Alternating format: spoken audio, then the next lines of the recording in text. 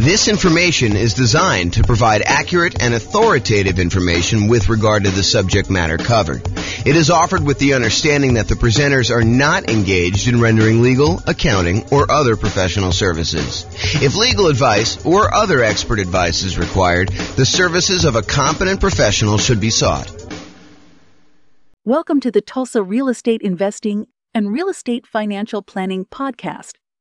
Learn all about investing in real estate in Tulsa, Oklahoma, with a combination of real estate financial planning and modeling with numbers specific to Tulsa, plus syndicated, more generalized recordings of live and pre-recorded real estate investing classes, not all of them specific to Tulsa. Be sure to stay tuned after the podcast for a message from our sponsors.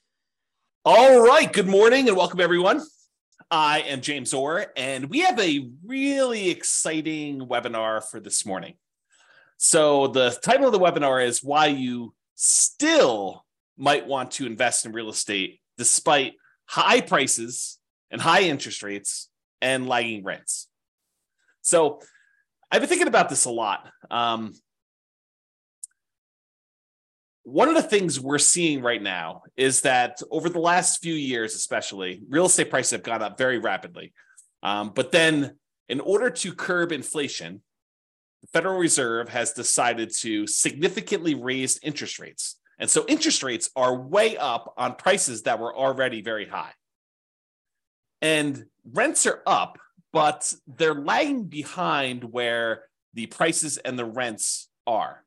So we've got this sort of triad of forces all going against us being able to buy new leveraged properties that would have cash flow.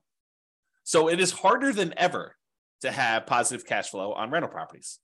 You know, over the last, well, I guess it's been a year or two, but over the few years or so before I took my sabbatical and decided not to do much, we had a period where interest rates were on a decline, and I kept trying to tell people, look, everything is on sale.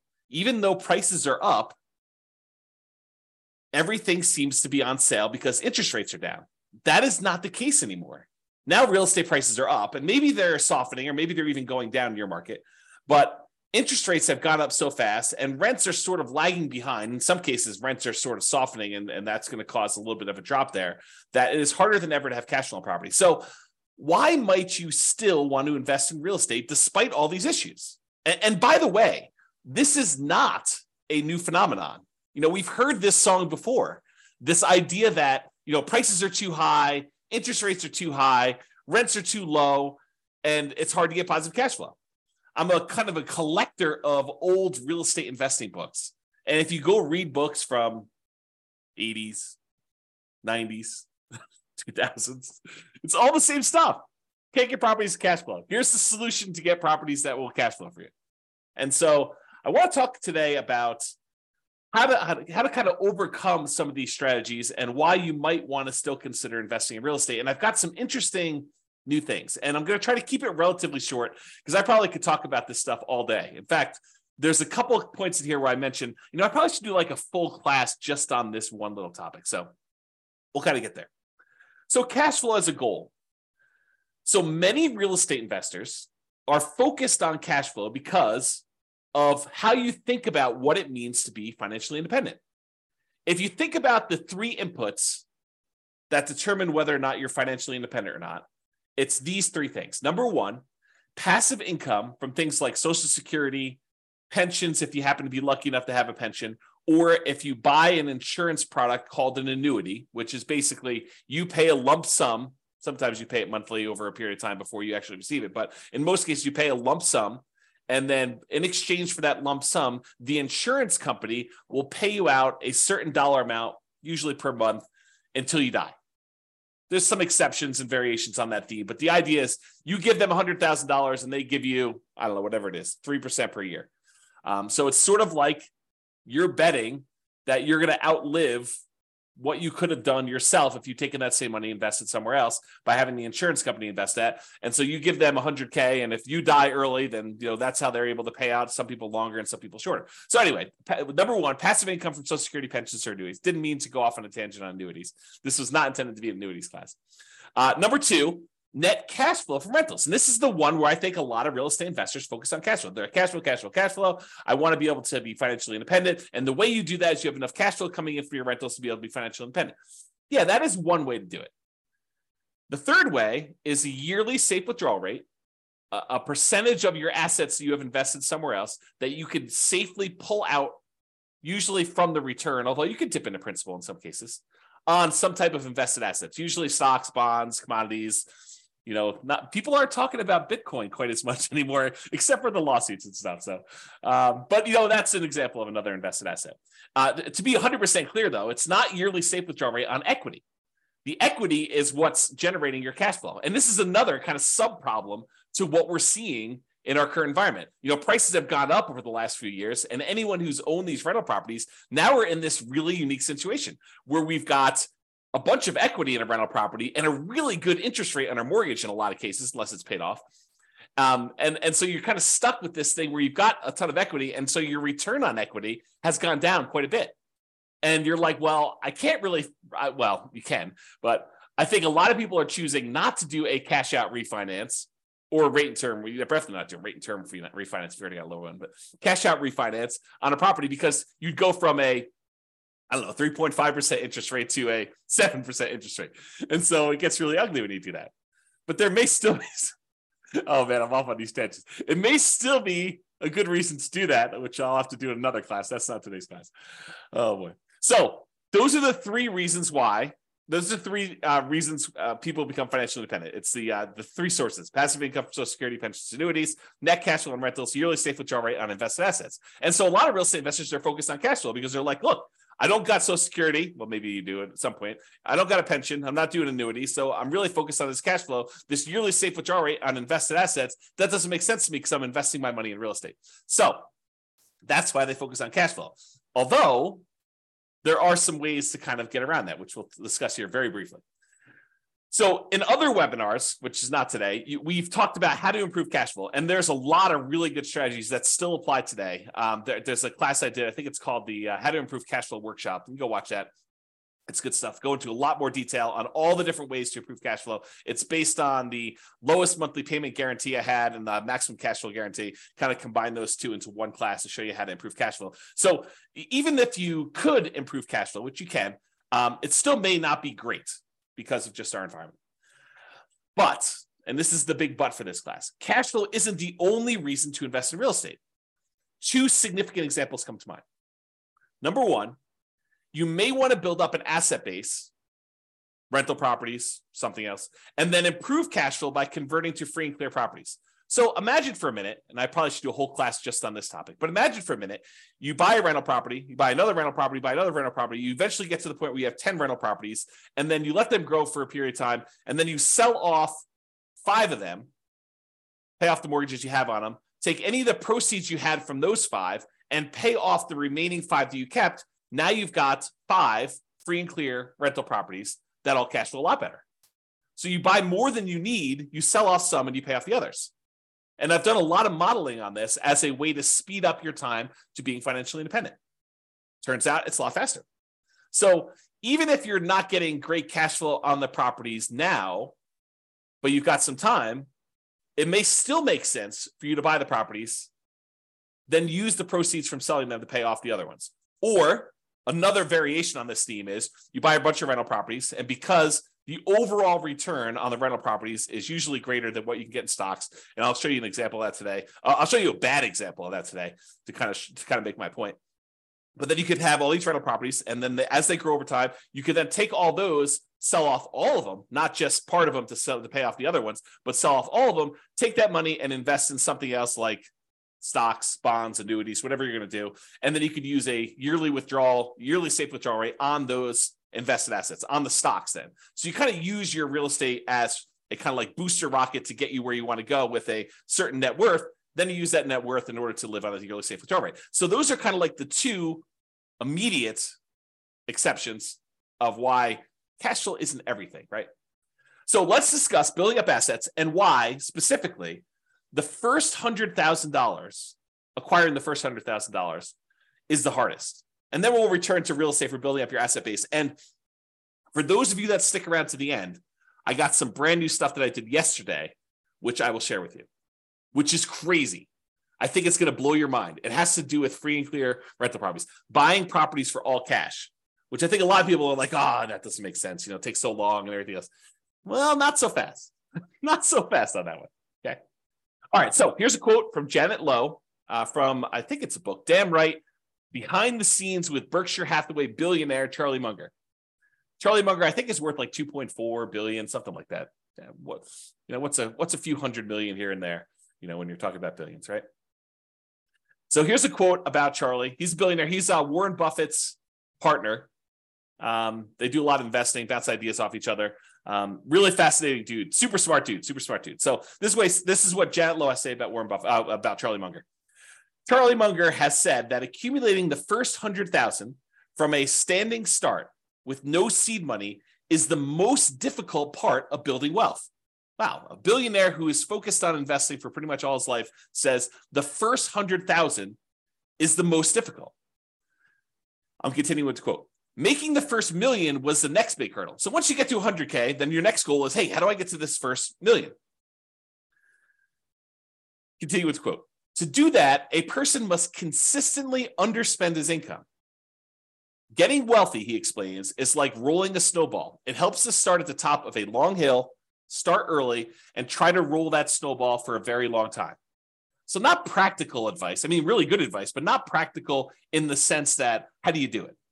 So let's continue on. So here's an actual quote from Charlie about the same concept. He says, quote, the first 100,000 is a bitch, but you got to do it. I don't care what you have to do. If it means walking everywhere and not eating anything that wasn't purchased with a coupon, find a way to get your hands on $100,000. After that, you can ease off the gas a little bit.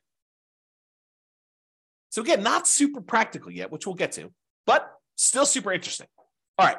So here is a chart showing how long it takes to save up for your first $100,000. And I've assumed a couple things with this. Now I'll go over my assumptions. I think it's important.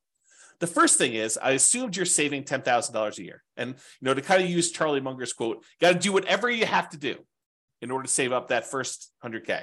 And if it means scrimping and saving and eating ramen noodles, doing whatever you have to do, got to do that.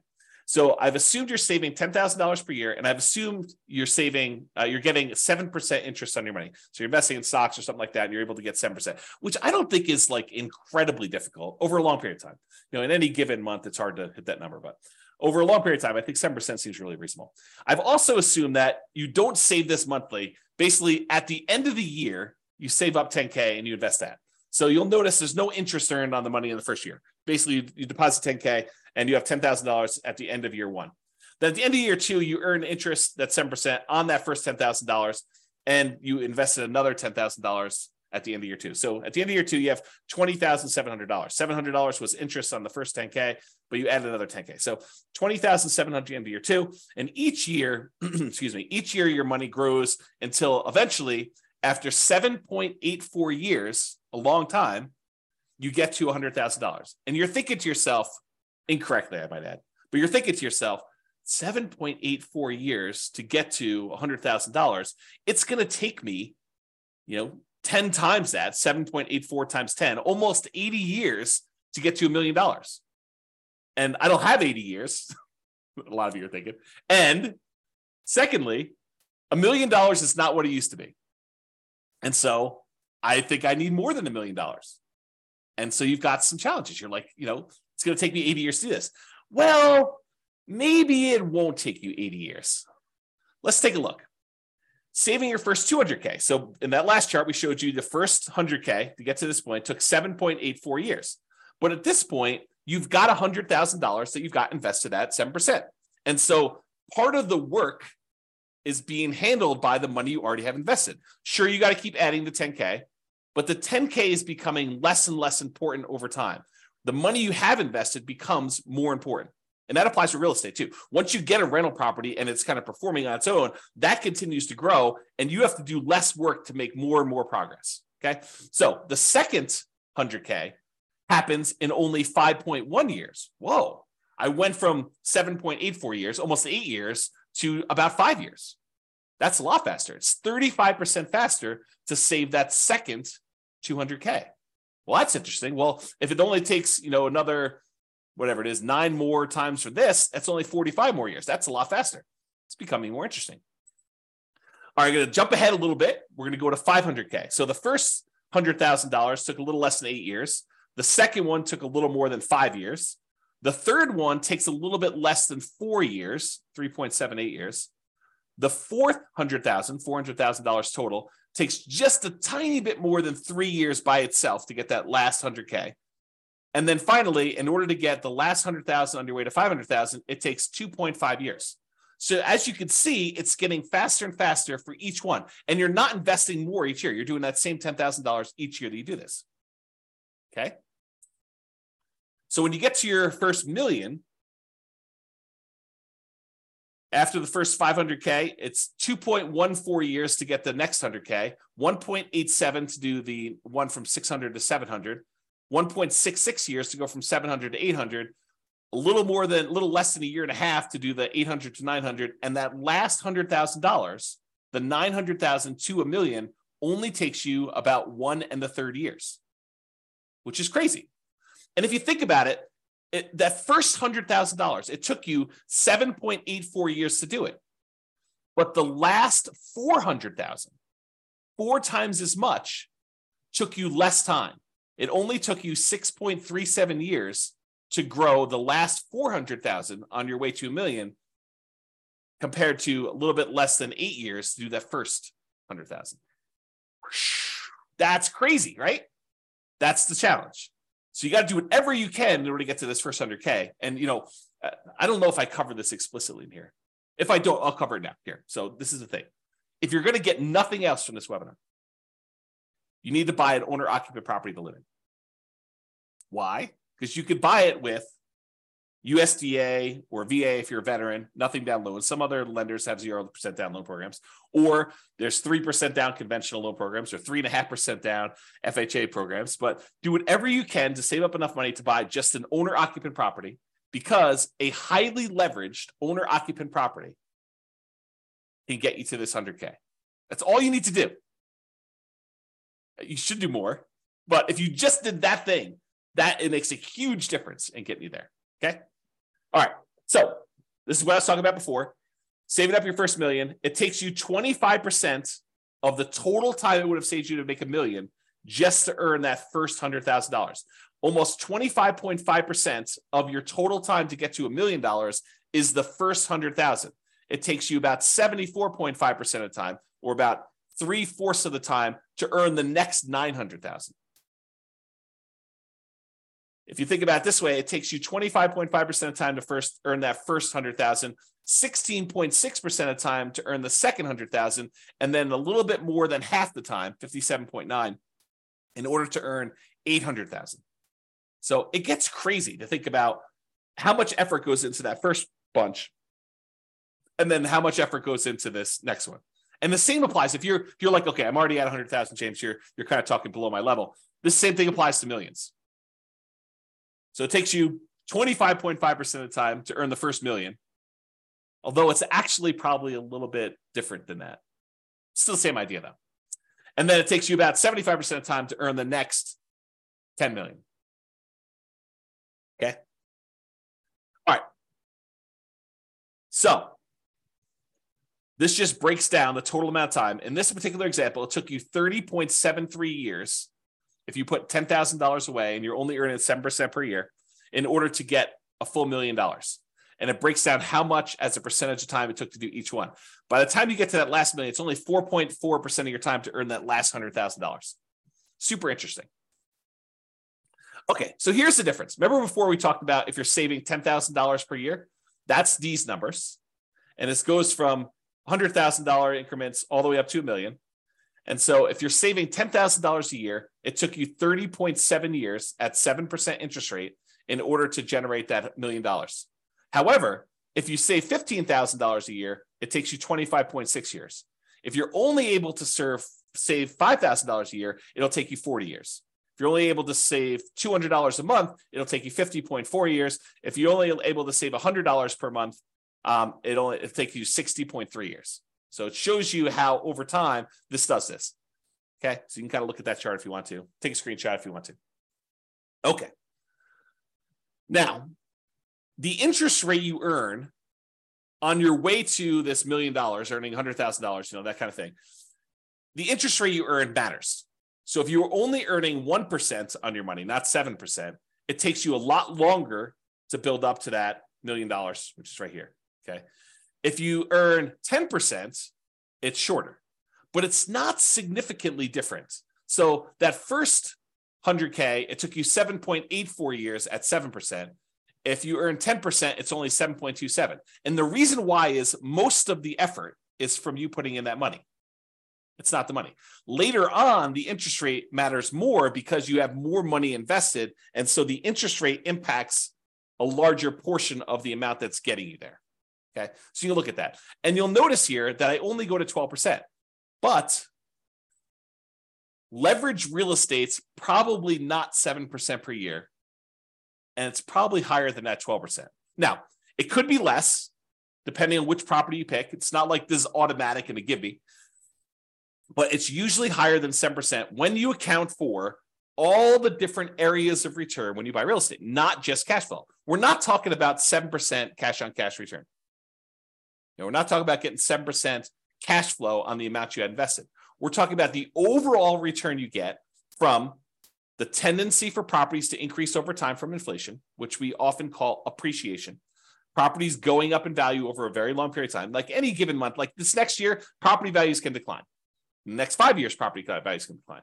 But over a very long period of time, typically what happens to property values is they go up with inflation. It costs more to build the properties. It costs more in labor to build the properties. And so what tends to happen is property values overall as a whole tend to go up with inflation over time.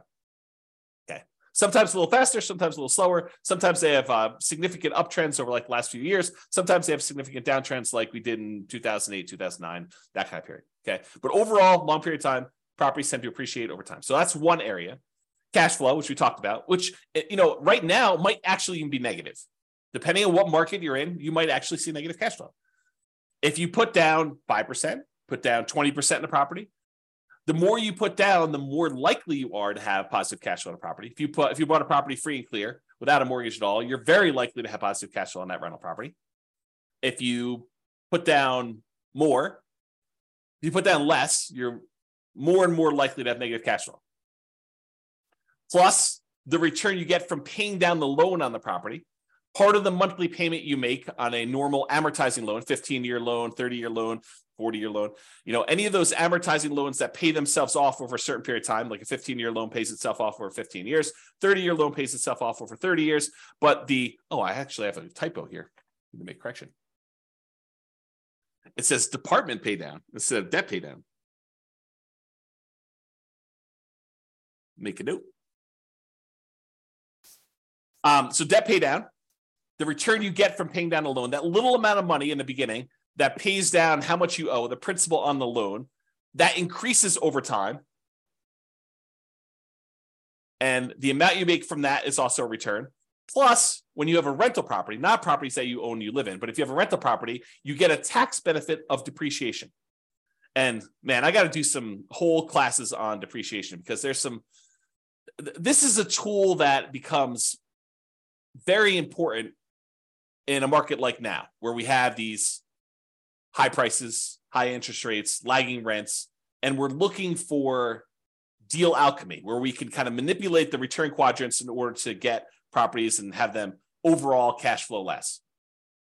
So I need to do a whole class on depreciation, bonus depreciation, accelerated depreciation, things of that nature. But anyway, I digress. Oh boy. Really, this idea of depreciation, it's tax benefits the government gives you for owning rental property. And you are required to take it. If you don't take it, they assume you did. And so there's no reason not to take it. So you have this depreciation benefit for doing that. So the overall return from appreciation, the tendency for property values to increase over time, cash flow, after all your expenses on a property, what you net, debt pay down, paying down the loan on the property, and then the tax benefits from depreciation, which I like to call cash flow from depreciation, because it shows up either in less taxes from your paycheck, or at the end of the year, you get a big chunk back. Okay, so it's cash flow from depreciation. So those areas of return on leveraged properties, it tends to be higher than 7%. So if it's higher than 7%, that could be advantageous for you. And this is especially true if you acquire an owner-occupant property, one that you live in, as a primary residence with little or nothing down. So you go buy a property with a USDA or VA loan, you get nothing down on that, or you put a 3% down on a conventional loan, or 3.5% down on an FHA loan, or 5% down on a conventional loan, and you're able to buy a property that is highly leveraged. The returns from appreciation, debt pay down, depreciation, if you convert it to a rental after a period of time, those are all usually really, really good. The cash flow may be ugly because you got very little into the deal. And so you're looking at the overall return. And if you convert that property after living there for a year or two or whatever it is, and you convert that property to a rental property, what we normally call the nomad real estate investing strategy. You buy a property with little or nothing down, you live there for at least a year, and you convert it to a rental. If you kind of do that strategy, that could be very effective. Even in today's market, even with really, really negative cash flow. Because you got to look at, what's my alternative? I did a class once, it was called, Is Nomad Dead? We had seen this big run up in prices, and everyone thought, there are no deals. I can't get the deals I was getting, 4 years ago, and how bad the real estate market was and everything. I was like, okay, let's do a whole class and see if Nomad is dead. And so I did a whole bunch of analysis, and I'll give you the 30-second version of this 2-hour class, because there's a lot of detail in the class, but here's the 30-second version. You calculate out whatever the return it is that you can get on the property that's sitting right in front of you. You find the best deal that you can in the marketplace right now. What's the best I could do? And you look at the return that you would get on that particular property. And you say, okay, it's whatever it is, 22%. Okay, it's 22% per year. What else can you invest in where you get 22%? That's the whole thing of the class. If you can go find something where you can get better than 22%, then go do that. If you can't, then real estate looks like a better option at this point. And that may change over time, right? 3 years from now, maybe I think I'm just investing in whatever, the new version of whatever the flavor of the week is, the new Dogecoin or Bitcoin or whatever the new thing is that people are looking at, NFTs. I saw this article. There's a company that is now buying your now lower valued NFTs so that you can take the tax write-off, so that you could do losses on your taxes, right? It's kind of a new industry that's popped up. So anyway, I digress here. The point is this idea that you look at an investment and you see the return that you can get on it, and you decide, is this for me? Yes or no? Right now it is, or right now it isn't. And you can go do that. And I'm going to give you the little bonus at the end is, if you're distressed, if you're all worked up, you're all anxious, you feel that tightness in your chest because you're thinking to yourself, the market, the interest rates are high, prices are high, rents are, where they are, they're a little lagging behind. This is where all that is. And you're thinking to yourself, I've missed the boat. I got to get another property. I got to be all constantly leveraged and constantly up there. I'm going to show you at least one slide. I need to do probably a whole class on this, maybe several, but I'm going to show you that breathe, relax. Even if you have to save up your money for another year or two and wait, it's not the end of the world. Chill out. But if you're like, hey, look, there's an investment in front of me, it makes sense to me, I'm going to do it, that sounds good. And you still might want to do that because of what I'm about to show you. Okay. So this is what I would consider a particularly bad property, right? It's I'll jump right to the bad spot. It's negative $8,000 a year in cash flow. Now you are buying it with 5% down, so you got very little money in the deal, but it's ugly. I mean, who wants to put out, whatever it is, almost $700 a month in negative cash flow? But as an aside, if you were going to save $10,000 a year in order to get that first 100K and kind of build on that, if saving that is really paying negative cash flow to kind of invest over time in order to own this rental property, that's not the end of the world either. If you think about it this way, I'll kind of go off on a tangent on this. If you had put enough down, this thing would have positive cash flow. But you chose to put a little down, and now you're choosing to take some money each month and paying the negative cash flow. Really, you're just paying the mortgage payment. You're not getting enough in to do it, so you have to supplement it. But you're paying that negative cash flow over time. It's sort of like you're able to make an investment in this rental property over time. You are investing a little bit of money each month in the form of negative cash flow as additional down payment that you didn't make elsewhere. Right? I mean, isn't that what you're doing? You could have put more down if you had, whatever this property is. I don't even know, $500,000. You could have put $500,000 down. It would have had positive cash flow from day one. Could have put probably $250,000 down. Had 50% mortgage on the property, and it probably would have positive cash flow. You chose, in this case, to put 5% down, and so you have negative cash flow. So instead of putting, $250,000 down, you put down $25,000, and now you're saying, I put down $25,000, and I'll pay in $8,000 per year in order to acquire this property that overall makes me, in this case, $4,286 net. So $8,000 from appreciation and change, almost $3,000 in debt pay down, and about $1,200 in tax benefits. So overall, it brings in, almost $4,300. Okay, so that's the dollars now. So this property does that. Now, if we look at how much you invested and the return you got in that investment, the appreciation is a 50% return on your initial down payment. So from appreciation, for the property value going up, and from the property going up in value, you're getting a 50% return on that. Your cash flow is negative, a lot, almost negative 50%. In fact, they almost offset, right? So the amount of money you're making for appreciation is offset by the amount of cash flow you're getting on this property. In this particular example, with putting very little down on a property that I admit is a deliberate bad choice, right? And if you're in a market where this is what you can get, this is what you can get, right? And this is what you got to decide on. The debt pay down portion of the return is 17.7%. And what's interesting about the top half of this quadrant, the appreciation of the cash flow, is those are speculative, right? We really don't know if next year the property is going to go up in value or if it's going to go down. We don't know if rents are going to improve, stay the same, or go down. So the top half is sort of a little speculative. We don't really know what's going to happen. We're speculating that the market is going to continue to do well. The bottom half of the returns, those are more certain. They're less speculative. The debt pay down portion is contractually guaranteed by you and the lender. When you get a loan, you sign an agreement with the lender that says, okay, you're going to make these regular payments for the next 30 years. And if you do that, this loan is going to be paid down by that amount. It's contractual. It's not speculative. It doesn't matter how the market does. Market could do good, market could do bad. It doesn't matter. You're getting that return. So debt pay down 17.7, and the tax benefits, unless they change tax law, which it's possible that they will, very unlikely, but possible, you're going to get 7.73%.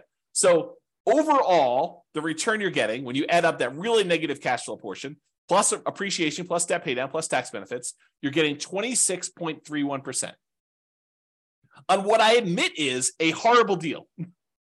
I don't want to say horrible because someone might actually buy this, right? I think this is the challenge. It is a deal I picked because it was ugly. The cash flow on it was not fun.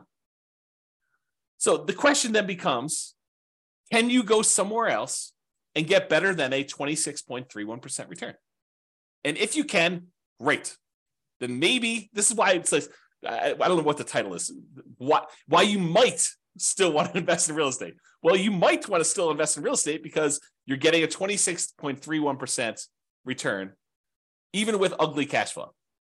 If you can go somewhere else and get a better return with similar risk characteristics, because you got to kind of take that into account, right? You can't go do, I'm going to go play roulette. I can get a 100% return on my money if I win at roulette. Yeah, maybe. Different risk characteristics, right?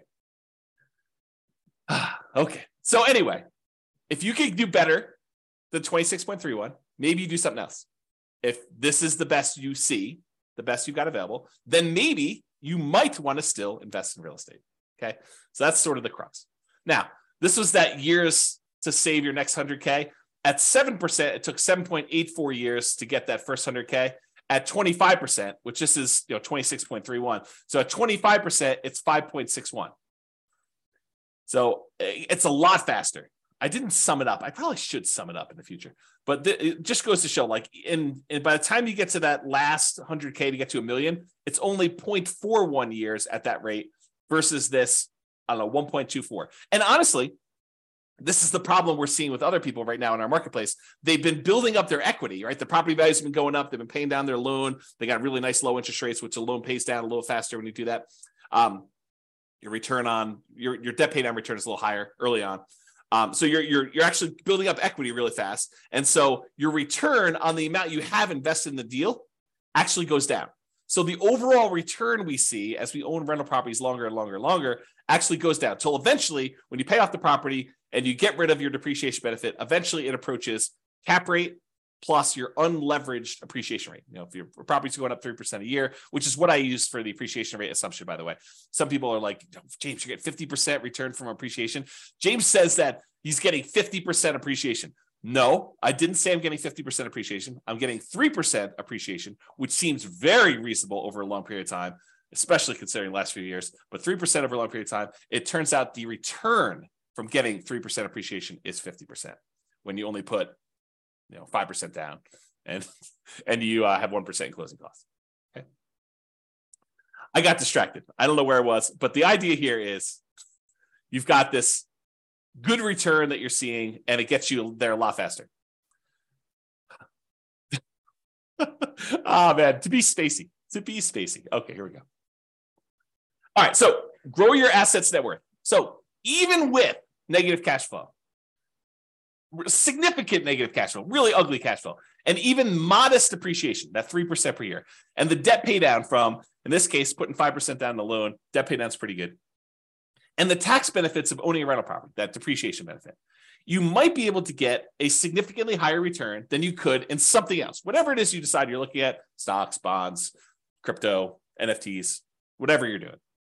So you could use this return to grow your net worth, buy rental properties over time, get this higher return, 25%. Then one of two options. This is just kind of like two things to think about. Number one, and we talked about these earlier, sell some of the rentals to pay off the remaining ones with the net proceeds. The idea is you buy 10 rentals or whatever number makes sense for you. Then over a period of time, when you get closer to the point where you need to convert that money in order to be much more cash flow heavy, to be able to support yourself and be financially independent, you sell off 1, 2, 3, 4, 5, 6, whatever number it is to pay off the other ones that you still have. And then you have really, really good cash flow, free and clear properties on those. You kind of go from afterburners with leverage to completely unleveraged, owning those rental properties to do that. So, and by the way, I'm talking about net. When I do my analysis, I'm talking about net proceeds. Don't think to yourself, oh, the property's worth 500, I owe 350, so I have $150,000 in equity. No, that is not how that math works. If you go sell a property for 500 and you owe 350, you're not walking away with $150,000. It's net after real estate commissions. If you're going to sell it with a real estate agent, if you're going to sell by owning, maybe they'll save some of that in exchange for doing your own work. Your share of closing costs, not all closing costs are yours. Some of them are the buyers. And it's negotiable who pays a lot of those. Your capital gains taxes. So whatever the value of the property went up from where you bought it, you have capital gains taxes on those.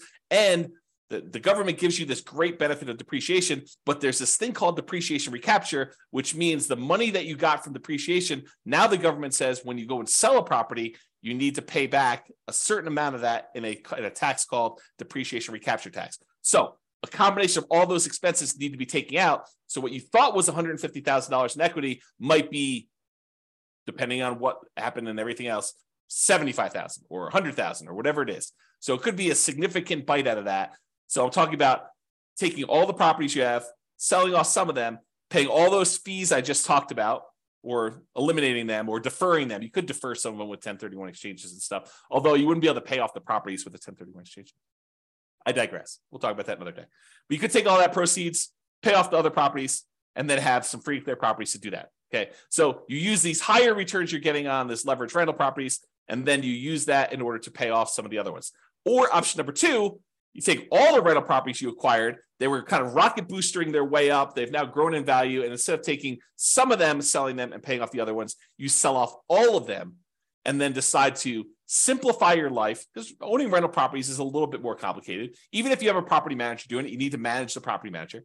So now you take all the proceeds though, and you say, I'm done with all these rentals. They served me well while I had them. They did their job. Now I'm going to go invest in annuities or bonds or stocks or crypto or NFTs or whatever you're going to do, right? So you have this idea to do that, okay? So you sell off those, and then you take that and you put it into whatever it is that you're investing in, and you use a safe withdrawal rate on that money to do that. Or you go buy annuities and you use the annuity kind of return to do that. Okay. So that is one way to think about the return you're getting on there. So the question is, should you invest in real estate or stocks? And what I did, it's got to give you some background here. I went and I modeled this question. Should you invest in real estate or should you invest in stocks in over 300 US cities with their current real estate prices and their current rents and the current mortgage interest rates. And I adjusted for a little bit of standard of living. So I said, if you're in a really inexpensive market, you're probably living on this number, because that's what you basically need in order to afford properties in that market. But then I also said, in order to be considered financially independent, you need to replace that number in passive income and other things in order to be able to get to that number. So if you're in a market where I was like, hey, look, you need $5,000 in order to be able to do this, $5,000 per month, in order to be able to buy properties in that market, I also said that your passive income needs to equal $5,000 a month. If you're in a market that requires $10,000 a month in order to be able to buy properties there, then you need to replace $10,000 a month with passive income. So the bar to be financially independent in more expensive markets is also higher. I kind of made it that way. Okay. So what we're going to do is we're going to look at 3 different strategies. What if you did this nomad strategy where you went and you bought properties as an owner occupant, put 5% down, you have private mortgage insurance when you do that in almost all cases. There's some exceptions like VA loans, but VA loans got their own funding fee, which is essentially private mortgage insurance paid as one fee in advance. I digress. So you basically have this whole thing where you do a nomad, you're buying a property as an owner occupant, you got to live there for at least a year. It's a requirement of the lender. Then once you're done living there for a year, you can convert it to a rental. Sometimes it's more than a year in order to be able to have enough saved up to buy the next property. But you do that and you buy rental property after rental property after rental property until you get up to 10. I maxed you out of 10. And then once your positive cash flow and any money you have invested in that kind of triggers to be financially independent, that's when you do it. So you're buying property as a nomad, doing it that way. I also modeled you doing 20% down. You're like, look, James, I'm not messing around with moving into properties and living there for a year. It sounds horrible to move 10 times. Okay, no problem. I will show you the math for doing 20% down, non-owner occupant. You don't have to move into the properties. I think I assumed that you bought a property to live in first, and then you did 20% down. Maybe I didn't. I did both, but I don't know what I did in the presentation. So I just assume you're buying 20% down, non-owner occupant properties where you're not moving in, you're just buying rentals with 20% down. And then I also did the same thing where you do 25% down. Okay. So what are the results? Well, let's look at Nomad first. When you do Nomad versus investing in only stocks, you don't buy any properties, you rent yourself and you only buy stocks. Doing Nomad at a 305 markets, doing Nomad is better in 220 of the cities. Doing stocks is only better in 31 of the cities. And in 54 cities, it didn't make any difference at all. They were basically the same. I'm going to pause for dramatic effect. Take a drink. In other words, this question of, should I do real estate? Should I invest in stocks? If you do the Nomad strategy, put 5% down, move into the property, live there for a year, convert that property to a rental and repeat the process, it is better to do that strategy than to just invest in stocks in 220 of the 305 cities. In 31 cities, it is better to have done stocks. Faster to be financially independent. This is speed to financial independence. And in 54 cities, it made no difference. And here is each dot shows you a different city. And the difference is how many months better was it? Not how many months it took, but how many months better was it? And the red dots are all the ones where it was better to do Nomad by that number of months. So, and I did it based on price of market. So I want to show you, look, in more expensive markets, is it always better to do Nomad, or less expensive markets always better to do Nomad? But so for example, right here, this dot shows you that the properties in this particular market happen to be in the $130,000 range. And it is almost 400 months or almost 500 months better to do Nomad than to invest in stocks. With this green one, $150,000 market, it was probably about, 180 months better for you to do stocks than it was to do Nomad. So a lot fewer green dots, where it's better to do stocks, a lot more red dots. And I want to point out that sometimes it's significantly better, not just like a year better, but sometimes significantly better in terms of months in order to do Nomad than to do stocks. Kind of fascinating, right? All right. What about net worth? You have a higher net worth after 40 years in 275 cities doing Nomad than doing stocks. You have a higher net worth doing stocks in only 30 cities. And there was 0 where you had no difference at all. Okay. So, there's basically 30 cities where it would have been better for you to do stocks in terms of net worth, not time to financial independence. Financial independence was one before. And so this shows you the difference in net worth. In this case, the green one's Nomad. So the ones, the higher you are away from 0, the bigger the difference in net worth is difference in net worth. And the red ones show you the ones where are stocks. And those are relatively small better. So it's like, yeah, they're better at 40 years, but not that much better. Like there's sometimes when Nomad is a lot better. And so you got to look at this. Okay. Is this helpful for anybody? You guys want to let me know? That'd be great. Because I like this stuff and I'd like to do more classes on this content if you guys are interested. So let me know in the chat box, if you could, for those that are not sleeping. Okay.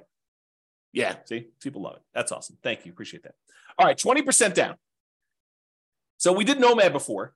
Now we're going to compare 20% down to investing in stocks. So if you're going to do 20% down, and this time you're not moving into properties, you're just buying non-owner occupant rental properties. You're like, forget this, dealio where you're moving into properties, James, you're crazy. And no one's going to move into properties. A lot of people do, but I digress. The saying of the day is I digress, because it seems like I'm all over the place today. Okay, in that case, doing 20% down will get you to financial independence faster in 220 cities.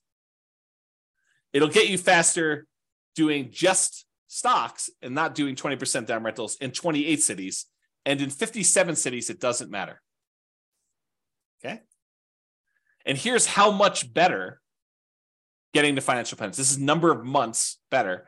All the red dots are, it's better to do 20% down, and it's by this number of months, the distance away from this 0 line. So the distance there. And this is the price point of the houses in that market. So on a 300,000-ish type property, it's like almost 580 months better for you to do whatever this is, 20% down than to do stocks. And here's some green ones to show you the ones where it's better to do stocks than it is to do 20% down rentals. So the overwhelming majority of the time it does this. And and this sort of reminds me, you hear people speak with authority, different real estate forums, online, at real estate investor clubs, wherever you talk to real estate investors. You hear them speak with authority. You always need to do this. It's always better to do rental properties. It's always better to do stocks. It's always better to do whatever. It's much more nuanced than you think, right? I'm showing you that. I'm showing you the data. And could my assumptions be wrong? Absolutely. No doubt. I am not infallible. I do my best to try to make sure my data is accurate. And you can drill down and look at any city, right? Like I've had, in order to be able to show you this chart, I had to do the analysis for 305 cities. Now, this is just me aggregating all the individual analysis and showing you what's going on. So this just goes to show you that you need to do your homework. And if you're in one of these cities, then maybe real estate isn't as good as investing in stocks, right? If you're in any of these cities, though, it turns out it's better. And maybe the assumptions, is it possible? This is like where I just throw everybody under the bus. Is it possible we all buy a whole bunch of real estate and 10 years from now, we have something worse than we saw in 2008 and the real estate market goes to 0? Possible? Maybe. I don't know, right? But who can predict the future? Is it possible that stock market returns from here on out are 0? Maybe. Is it possible stock market returns from here on out are 30% a year? In which case it probably crushes real estate. Is that possible? Sure. I mean, we don't know. We don't know the future. No one can predict that. But I'm showing you based on some very reasonable assumptions. So I show you all my assumptions. You can go look at it, go dig into the city and look. Anyway, I digress. That is the saying of the day. So a lot faster for doing 20% down in a lot of cities, a little slower in others. Higher net worth. You have a higher net worth putting 20% down in 275 cities.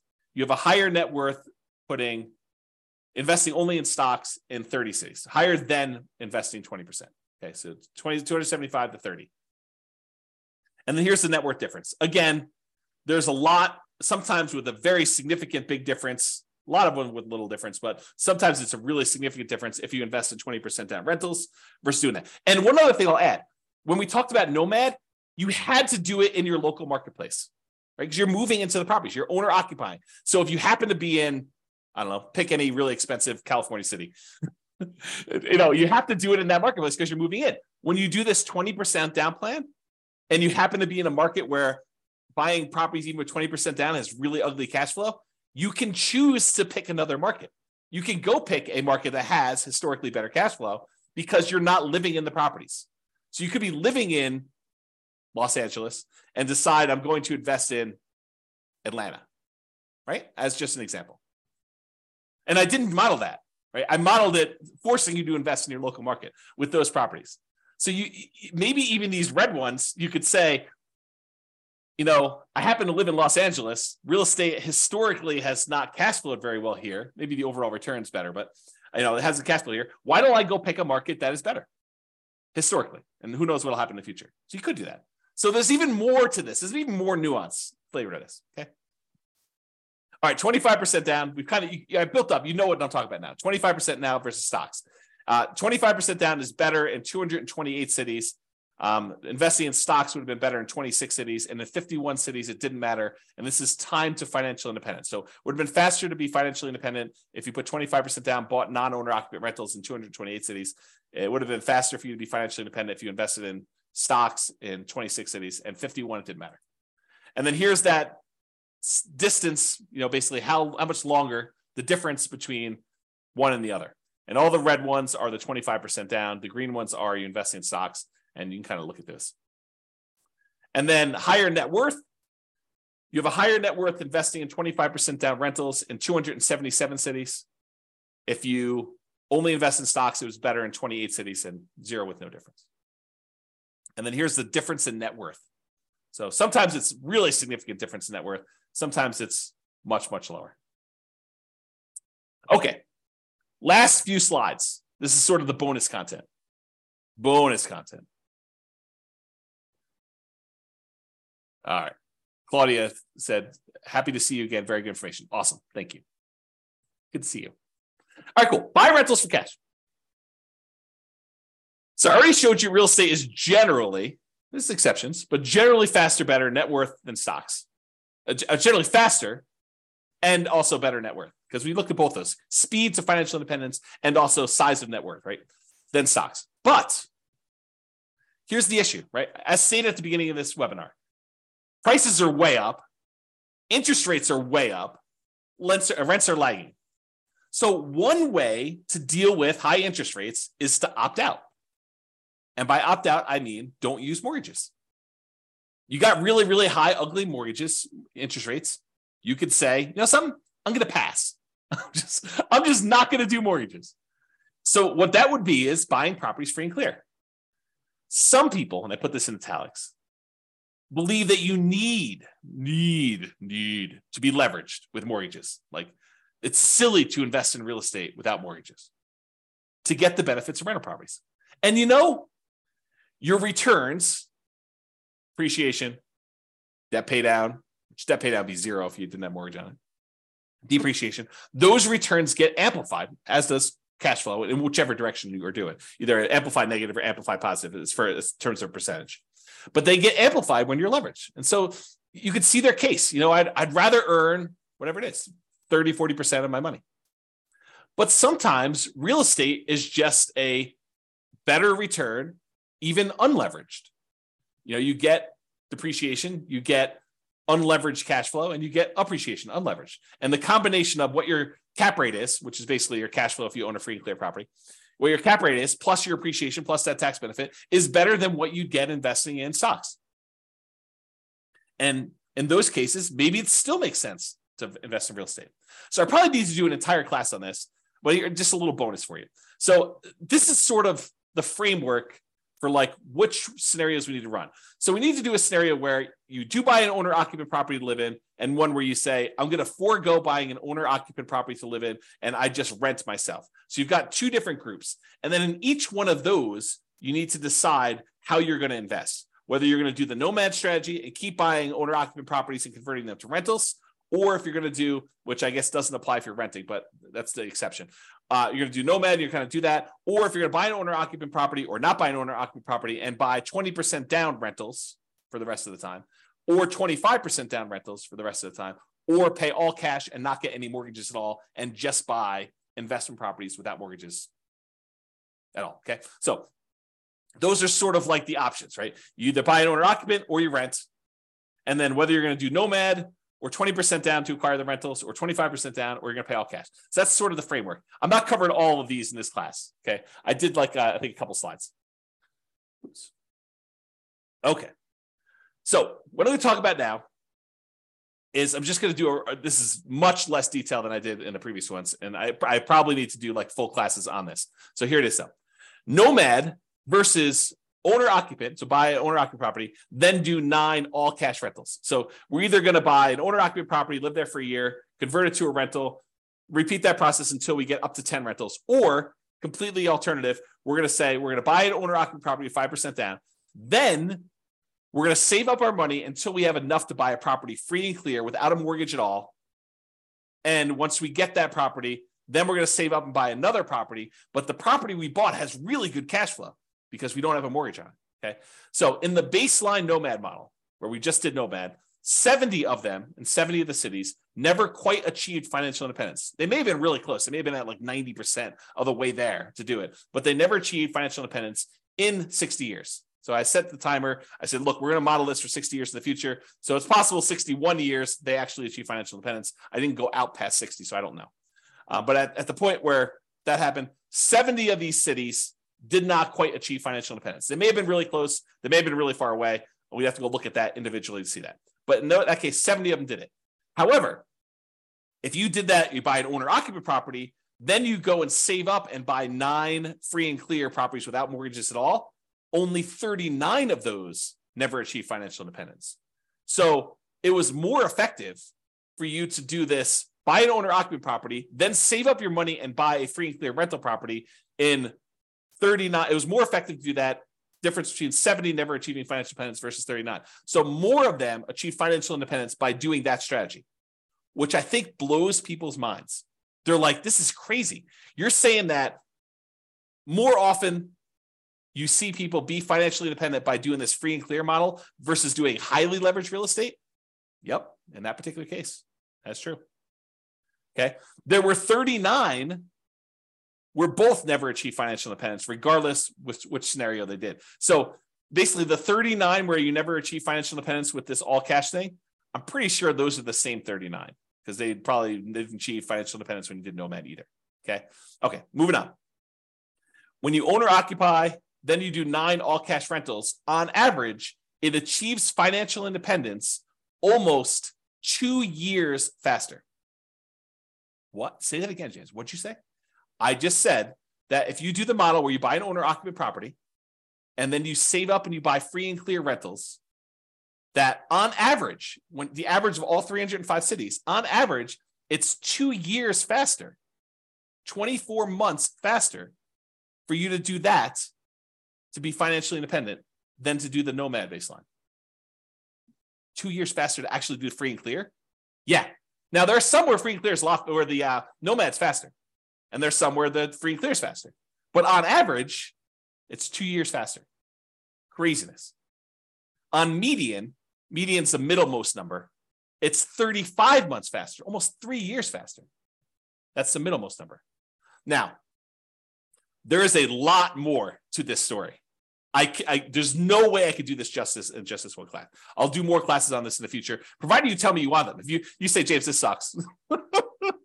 I don't want to do any more of these. But if you tell me, look, this is super interesting, I do want more of this, then let me know, and I will plan on doing more classes. I could do a deep dive just into this one scenario, talk about the assumptions, talk about kind of outliers, how this works. We can look at different cities. Okay. So yeah, Nick's like, yeah, please. That's awesome. All right, so here's the chart for this one. So achieving financial independence, it's faster to do the owner-occupy than do 9 all-cash rentals in 177 cities. In 86 cities, it's still faster to do nomad. In 42 cities, it doesn't matter. Interesting. All right, same idea, except now I'm looking at 20% down or 25% down versus doing one owner occupant, all cash for 9 rentals. So in this one, I put 20% down, doing that non-owner occupant thing versus doing the owner occupant, then buying all cash. So make sure you guys are clear on what I'm saying here. In one model, we are just buying 20% down rental properties. And we did one owner occupant nomad to start with. So we bought a property owner occupant. Then from then on, we put 20% down and bought rental properties. In this other one, we bought an owner occupant property and then we saved up money and we bought properties all cash, free and clear. In 169 cities, it was better to do the all cash model. Versus in 93 cities, it was better to save 20% down to buy the rentals. And in 43 cities, it didn't matter. And this is in time to be financially independent. For the 25% down, with 25% down in 164 cities, it was better to do free and clear, to pay all cash for properties. It was better to do 25% down in 96 cities, and it made no difference at all in 45 cities. Craziness. All right. Look at that, just on time. Any final questions? Was that helpful for you guys? Did it sort of answer your question as, why might I still want to invest in real estate despite high prices, high interest rates, lagging rents? That was the intent. Kind of give you an expanded view of some more subtlety and nuance to this whole real estate investing question. Cash flow is not everything, and it's not the only approach. Leverage property cash flow. Is that helpful? Any final questions before I let you guys go? No questions? Oh, wait, one question. Awesome. You're very, very welcome. Yes, excellent content. You're very welcome, Nick. All right, guys, that's all I got for you. Have a great day. I am doing a class tomorrow, so if you want to log in for that, it's on cap rates. So anyway, I will talk to you all soon. Bye-bye for now. With home prices up, mortgage interest rates up, and rents up, but not quite enough to counteract the higher prices and interest rates, cash flow on rental properties in Tulsa is harder than ever. Book a call with the Real Estate Financial Planner to apply our proprietary 88 strategies to improve cash flow on your rentals. See the show notes for a link to schedule your call and improve your cash flow today. If you're a real estate agent, lender, or professional in Tulsa that wants to help our real estate investor listeners, consider reaching out to learn about collaboration opportunities with this podcast. We'd love to add more value to our listeners by having you assist our investors buy, sell, and finance their real estate investments. See the show notes to schedule a call to discuss collaboration opportunities.